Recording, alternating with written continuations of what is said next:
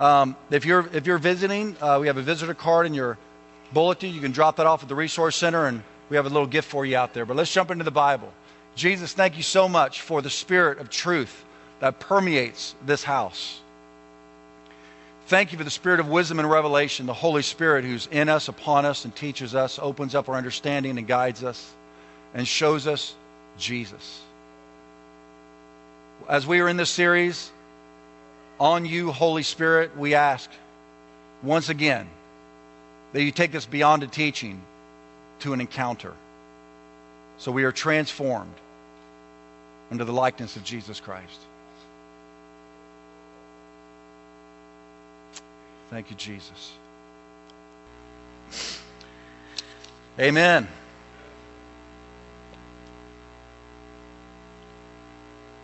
Let me clear the slate here.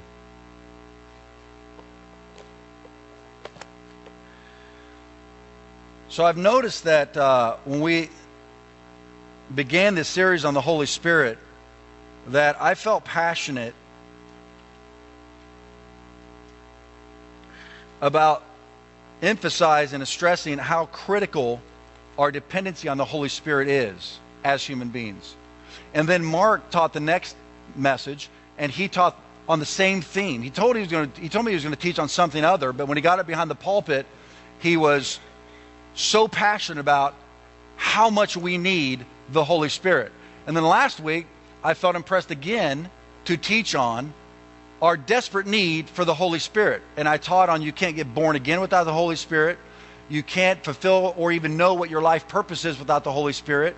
And the Holy Spirit is the one who shows us our eternal destiny, which is heaven, which gives us the hope we need in the present. As Paul said, look, these light afflictions, look, this is a guy that was beat to death, right? Who was raised from the dead after being stoned to death. He was shipwrecked. He was starved. He was betrayed. I mean, you read Paul's life, and it's just murderous. And then he says, these light afflictions are nothing compared to the glory that's going to be revealed. Well, the only way he could have a revelation of the glory that would be revealed is that the Holy Spirit would show him the future, which enabled him to endure the present. So how important is the Holy Spirit? We talked about how spiritual poverty, which every human being on the planet is born in spiritual poverty is not cured by information or revelation or spiritual enlightenment. Spiritual poverty is only cured by the new birth, which can only happen by the Holy Spirit himself, where you are recreated into a being that never existed before, a new creation, a son and a daughter of God, and you then are ushered into the family of God, and you have a new identity at that moment and a new purpose in life.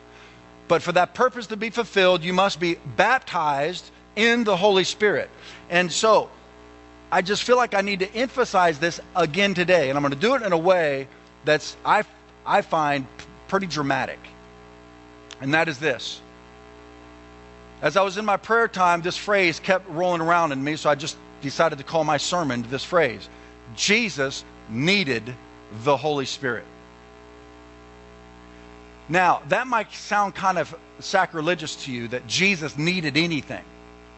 But if you know the Bible, the gospel at all, it is a revelation that it really takes forever to even catch up to, even to get a glimpse of. That God himself would become a human being. Now, some have the most difficult time believing that Jesus is God, but they have no problem believing that we can become gods. Isn't that weird? If that's not humanism at its nth degree, right? Well, I don't believe God became human, but you believe that you can become a God through further and further enlightenment. You see how upside down that is? The mystery is that God so loved you and I, and he knew our desperate, hopeless condition spiritually, that he came down to the earth and made himself his own creation so that he could bear the burden of our sin and guilt and shame on himself as a human being and then take it to the grave. And then the Holy Spirit rose him from the dead, and he now sits at the right hand of the throne of God, and he anoints people like me and you to preach this good news that there's an escape hatch. There's a way out. There's a way through There's a way to heaven, and his name is Jesus Christ. The only name given under heaven whereby men and women can be saved. But here's my point. Jesus Christ, the Son of God, could not have fulfilled that mission without the Holy Spirit. He became a human being just like you and I are human beings. And if he could not do it without the Holy Spirit, what makes us think we can? So today I want to simply look theologically. I want to lay a theological foundation for you and I to stand on, to understand how much Jesus really needed the Holy Spirit, so that we can keep referring back to, well, if Jesus needed the Holy Spirit, I certainly need the Holy Spirit. And this, therefore, causes us to see that Jesus is not only our Savior to venerate, but also our example to imitate. If we understand this, we can look right at Jesus and then say, that's how God wants me to be, just like him in every aspect, other than being the Son of God. But you and I are a son and a daughter of God once we give our life to him. And we are to represent Jesus to the world. So I want to pick this up in the book of Luke, in chapter 3. And in Luke chapter 3, we see this in verse 21.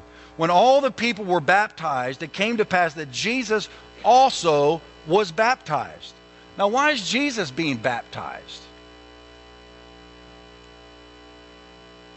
I mean, John's baptism was a baptism of repentance.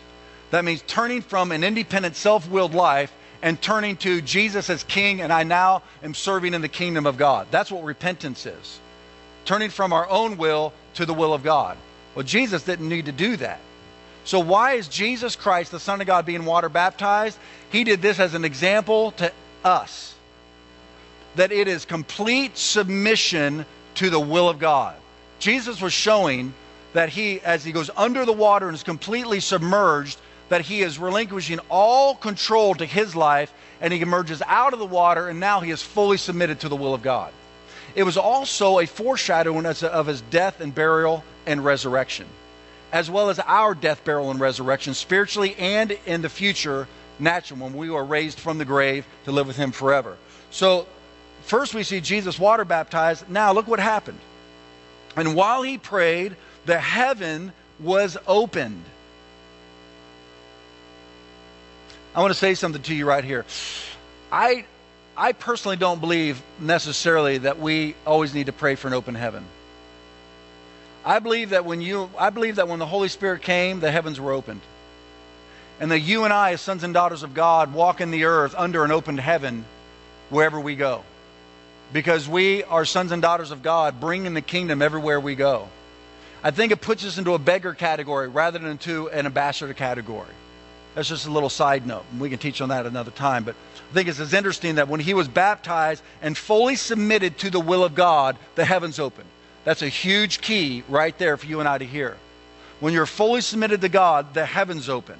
It's when we struggle with the will of God and submitting to God that we don't experience that open heaven. And the Holy Spirit descended in bodily form like a dove upon him.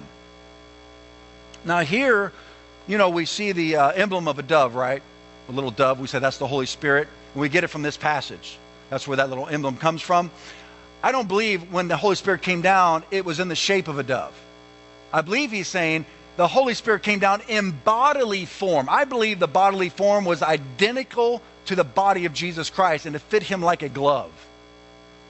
But it descended like a dove would descend.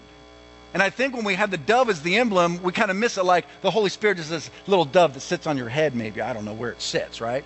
Rather than seeing the Holy Spirit as cellophane that just completely wraps you and fits to your body perfectly like a glove and walks around with you everywhere you go. To me, that I think is the more biblical view of the Holy Spirit when he comes upon you and baptizes you. And you can see that the correlation is water baptism. So unlike some traditions, which I'm not here to throw them under the bus, but biblically, you don't take water and kind of sprinkle a little bit, representing the Holy Spirit on somebody, and call it baptism. Every baptism in the Bible was complete submersion underwater. So you see, as he's so completely submerged underwater, then the Holy Spirit comes and completely submerges him, just like he was submerged in water. You see the correlation? Therefore, as believers and followers of the Lord Jesus Christ, why do we think we can get away with less than a complete submersion and baptism in the Holy Spirit? Come on. That's why the church is so doggone weak. Because we're operating out of our natural minds and our willpower and being taught principles that we're supposed to just grind our teeth and try it as hard as you can, rather than understanding, no, if Jesus Christ, the Son of God, needed to be completely submerged in the Holy Spirit to do the will of God, how much more do I? Man, I am just preaching a whole lot better than you're amening right now, because this is strong stuff right here. And I know you can say, I know this theologically, but are you doing it? Please. I know you can probably preach this better than me, but are you doing it? I remember my former pastor, he became the senior pastor of a huge church in Texas. He was the youth pastor. Senior pastor dies. They got the youth pastor to be the senior pastor. And so this old Presbyterian walked in to his office and said, "Good morning, Pastor. I have a question for you. Have you put on the armor of God?" And he said, "Oh, I know all about the armor of God. In fact, I wrote a book on the armor of God. In fact, I have done an exegesis on all the armor of God and all the pieces, blah, blah, blah, blah, blah." And he gets done with this big explanation about how much he knows about the armor of God. And the old man leaned up and he said, "Sonny, I didn't ask you if you know about the armor of God. I asked you if you put it on this morning, because you're going to need it." There's a big difference between knowing about the baptism of the Holy Spirit and actually being baptized in the Holy Spirit.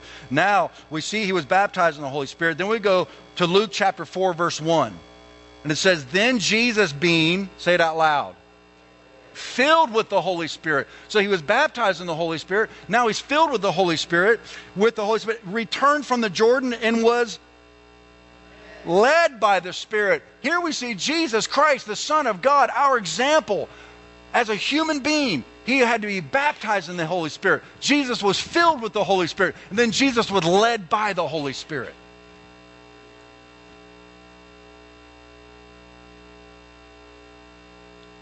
Now, do you think that this happened to Jesus only as an example to us, or do you think he needed to be baptized, filled, and led by the Holy Spirit? Both. That's good. Francisco, you get up here and preach this. Let me ask you this question.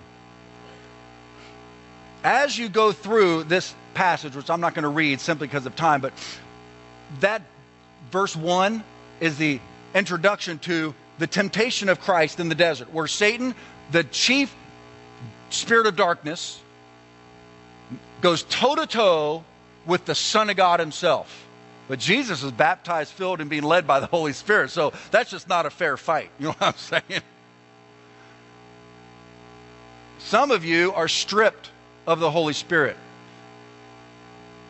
because your life is consumed with entertainment and busyness, natural education, maybe resisting the Holy Spirit because of addictive sin that you just won't give up and you want it more than him, or whatever condition you're in. Well, guess what? Satan hasn't quit. Satan has not quit coming after you because he hates your guts. As the believer and a follower of the Lord Jesus Christ, or even someone who's not following the Lord Jesus Christ, Satan hates human beings because you are made in the image of God, and he is not going to give up. He just sees this is going to be a much easier fight than I thought it was going to be, because this person is not yielding daily to the power of the Holy Spirit. Are you with me yet? Amen. You see, being in the Word, being in prayer, seeking the Lord is not about a duty. It is about an assignment. It's even about survival. Jesus Christ, the Son of God, knew, if I'm going to contend with the devil, who he created, God himself created Lucifer, who became Satan. And God himself knew, if I'm going to be in human form, I have to be baptized, filled, and led by the Holy Spirit to be able to successfully overcome the devil. Woo, Mufasa. Woo. Man, we better get this, Church of the Lord Jesus Christ, or we're going to continue to be we're not going to make a dent in the world. Do you think that Satan attacks Jesus more than he will attack you? No, by the way.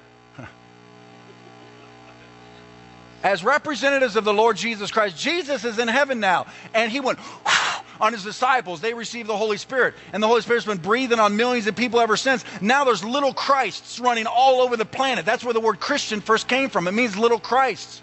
It was an insult. If you don't know that, the term Christian is an insult.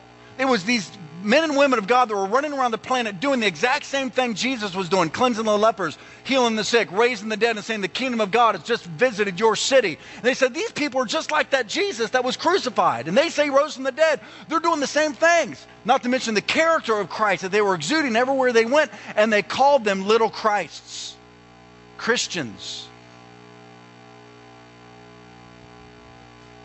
I forget why I said that to you.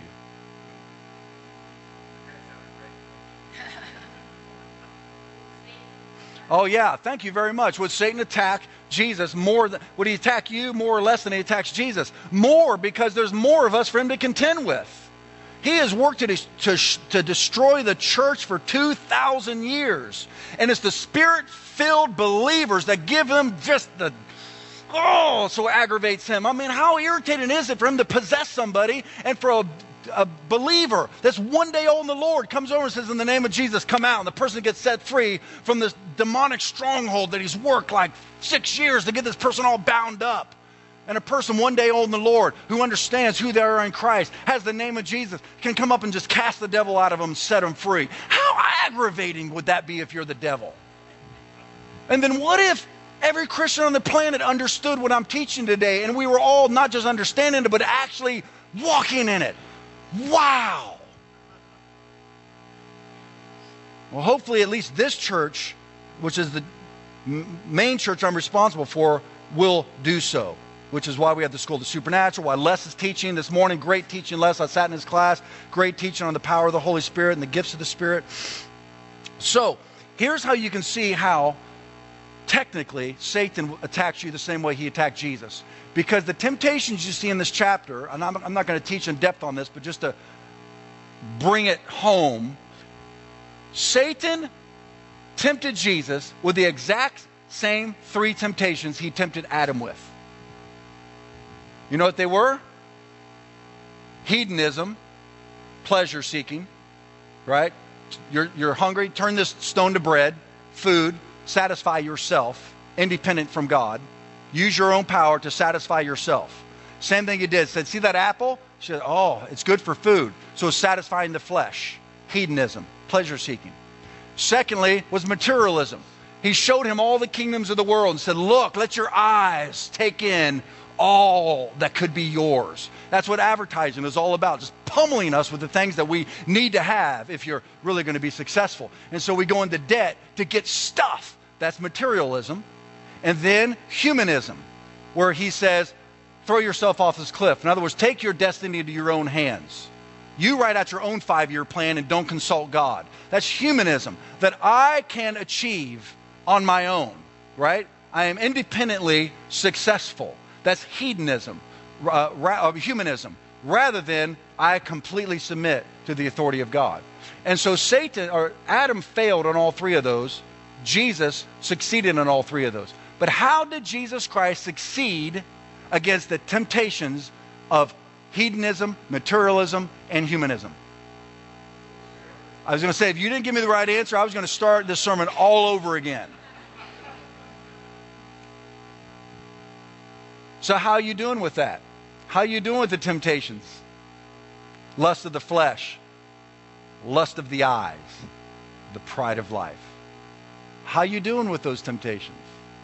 I want to submit to you today, I want to say forcefully to you today, without the Holy Spirit, you are not doing well at all. Because human willpower cannot overcome these 3 temptations, and Satan knows it. That's why you and I must suck. Yeah, you like that imagery? You'll never forget it. Yeah, for good or bad, you'll never forget that. On the life of the Holy Spirit every day of your life. Because these three temptations are going to be coming at you from Satan until the day you go to be with Jesus Christ. And then in verse 14, Jesus successfully comes over these temptations. And look what we see in verse 14. Then Jesus returned in the power of the Spirit. I love this. Now, first of all, when Jesus overcame hedonism, materialism, and humanism by the power of the Holy Spirit, you know, James says this, the half-brother of Jesus. He said, submit to God, resist the devil. It's submit to God, period. That's a sentence, all on its own. Submit to God. You got to do that, right? Complete submission. Then resist the devil, and it says the devil will flee from you like his hair is on fire. Is literally what it means in the Greek. He will flee from you in terror. This is the part I don't think the church at large, the big C, has got yet. That the devil will flee from us in terror if we are fully submitted to God and baptized, filled, and led by the Holy Spirit.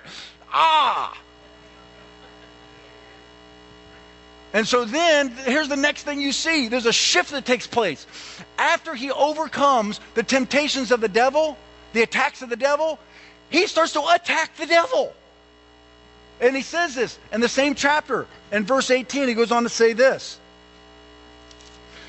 The Spirit of the Lord is upon me, Jesus Christ, the Son of God says, because. So here is his life purpose. He has anointed me to sit in church and hear preaching and then go out and do nothing about it. He has anointed me so that people can tell me how wonderful I am, how good I sing, how good I preach, how good I pray. Wow, that's amazing. No, he has anointed me to crack the devil's skull open and set the captives free. Loose, very loose paraphrase. That's the way I would have written it if God had asked me to write it. To preach the gospel to the poor. He has sent me to heal the brokenhearted, to proclaim liberty to the captives, recovery of sight to the blind, to set at liberty those who are oppressed, and to proclaim the acceptable year of the Lord. And this is the exact same purpose Jesus Christ has for your life and my life and this church and every ministry on the planet right now today in 2013. In fact, if we go to the book of John in chapter 21, I told you I'm just going to give you a theological lunch today as a backdrop to see that if the Son of God himself needed the power of the Holy Spirit to overcome the devil's temptations and then to attack the devil. He moved from overcoming the attacks of the devil to attacking the devil by the power of the Holy Spirit. And you see his ministry, right? I mean, leprosy did not talk back to Jesus Christ. Now, we are not there yet. We're not batting 1,000%. But we are seeing a lot of stuff happen. We're seeing a lot of people get healed. You have a testimony booklet that you can read that's right at the Resource Center of people in our congregation and people that have come through our congregation over the years and how God has set them free by the gifts of the Spirit and the power of God. We're not batting 1,000, but I'm going to tell you what, we're going to keep stepping up to the plate because people are suffering. People are hurting. Satan is binding people. He's still cursing people. He's still harassing people. He's still driving people away from Jesus with demonic philosophies and doctrines of demons, the Bible calls it. So you and I need to make sure we are continually filled with the Holy Spirit and stepping up to the plate to set the captive free in our Savior's mighty name. Amen? So in John chapter 21, Jesus says this when he, chapter 20. When Jesus dies for our sins, rises from the dead, he comes into the upper room where his disciples are huddled in a little fear circle. And he says to this in verse 21. It was John 20:21. So Jesus said to them again, peace to you.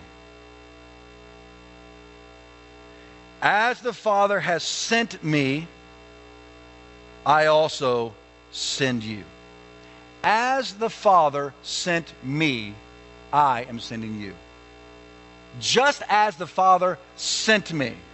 The same assignment, the same purpose, just like He sent me, I am now sending you. And then He does the most important thing that you'd ever do. If He just said that and He didn't do the next thing, it would have been a disastrous, epic fail. And when He said this, He breathed on them and said, receive the Holy Spirit. Because it would be impossible without Him, just like it was for me.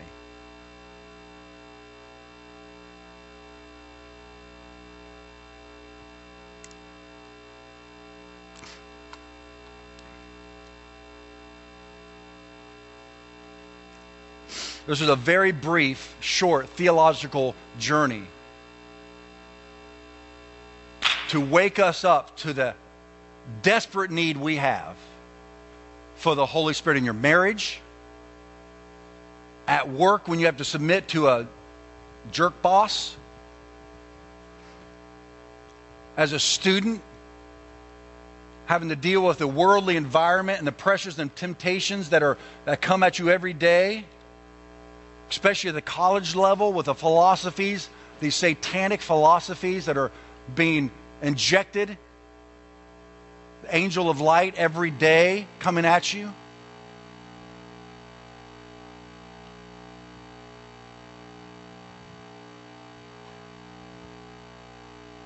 Whether it's character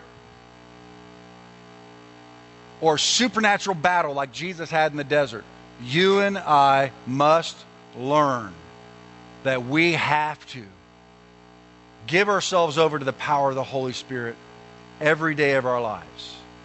And as we do, we too will not only be successful in overcoming the attacks of the devil, we will turn on him and begin to attack him.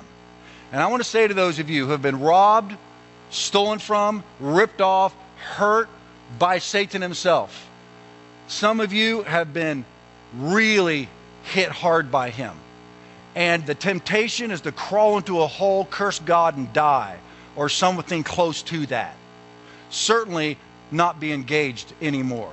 Maybe just kind of sit in church. Question what's being preached. Become cynical.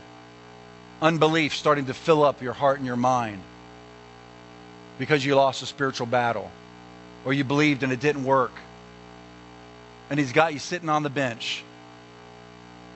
I'm going to tell you a better approach. Rip his face off. The way that I personally, and I'm not saying this like I'm something, I'm just telling you what I do. Because I did that. I sat, and it just gets worse and worse.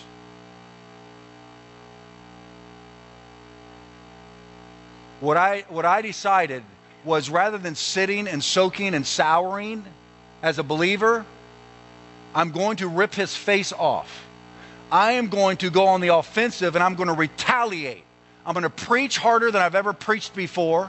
I'm going to lay hands on more sick people, and hopefully one of them will get healed.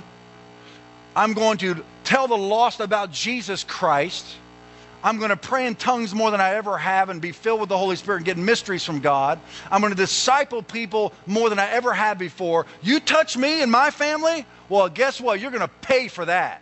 Now, I don't say that in some kind of cocky way, because once you've been hit hard, it humbles you. All I'm saying, this is righteous indignation. This is Jesus saying, zeal for my Father's house is consuming me. He was baptized in the Holy Spirit. Satan bruised his heel. The Bible says Jesus crushed his head. That's how you retaliate. And you as a believer need to shake yourself and say, God gave me the Holy Spirit for a reason. It's so that I can begin to destroy the works of the devil. That's in your life and the life of those around you. So I want to do this right now. I'm going to ask the worship team to come on up. And I want us to stand. And I want us to just spend the next 5 to 10 minutes just engaging the Holy Spirit. Some of you, listen, here's one of the key things that some of you may need to do in the church service today. Some of you are not fully submitted to God. And that's not a secret. That's not like a news flash. I'm human, you're human, we wrestle around with God. Jacob wrestled all night, and then he came out as the Prince of Israel. So, it is what it is. Some of you got to get that right. Because listen, just like when Jesus was baptized, he fully submitted to God, and the Spirit of God came upon him. James says, submit to God, resist the devil, he'll flee from you. Some of you are dealing with addictions right now, and you are struggling. Listen, there's a way out right now, and it's complete submission to God.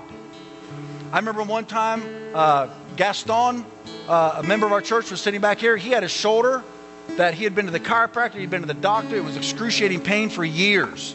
And I was teaching on this. I did a whole sermon on submit to God, resist the devil, he'll flee from you. And I asked everybody to stand. And I said, let's just submit to God. Just fully submit to him. And he was standing there, and somebody tapped him on his shoulder. And he turned around to see who needed to get through the aisle. And nobody was trying to get through. Nobody did it. But his shoulder was completely healed.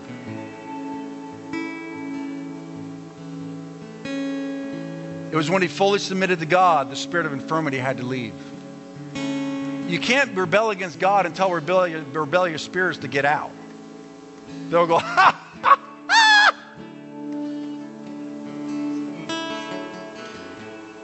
So some of you just need to submit to God this morning.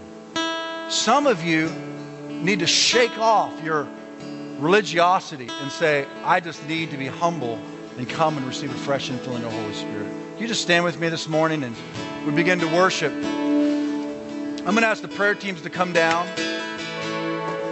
And if you need physical healing, if you need a fresh baptism of the Holy Spirit, maybe you've never been filled with the Holy Spirit before, you can either sit right there at your chair and just worship him and receive, or if you would like help.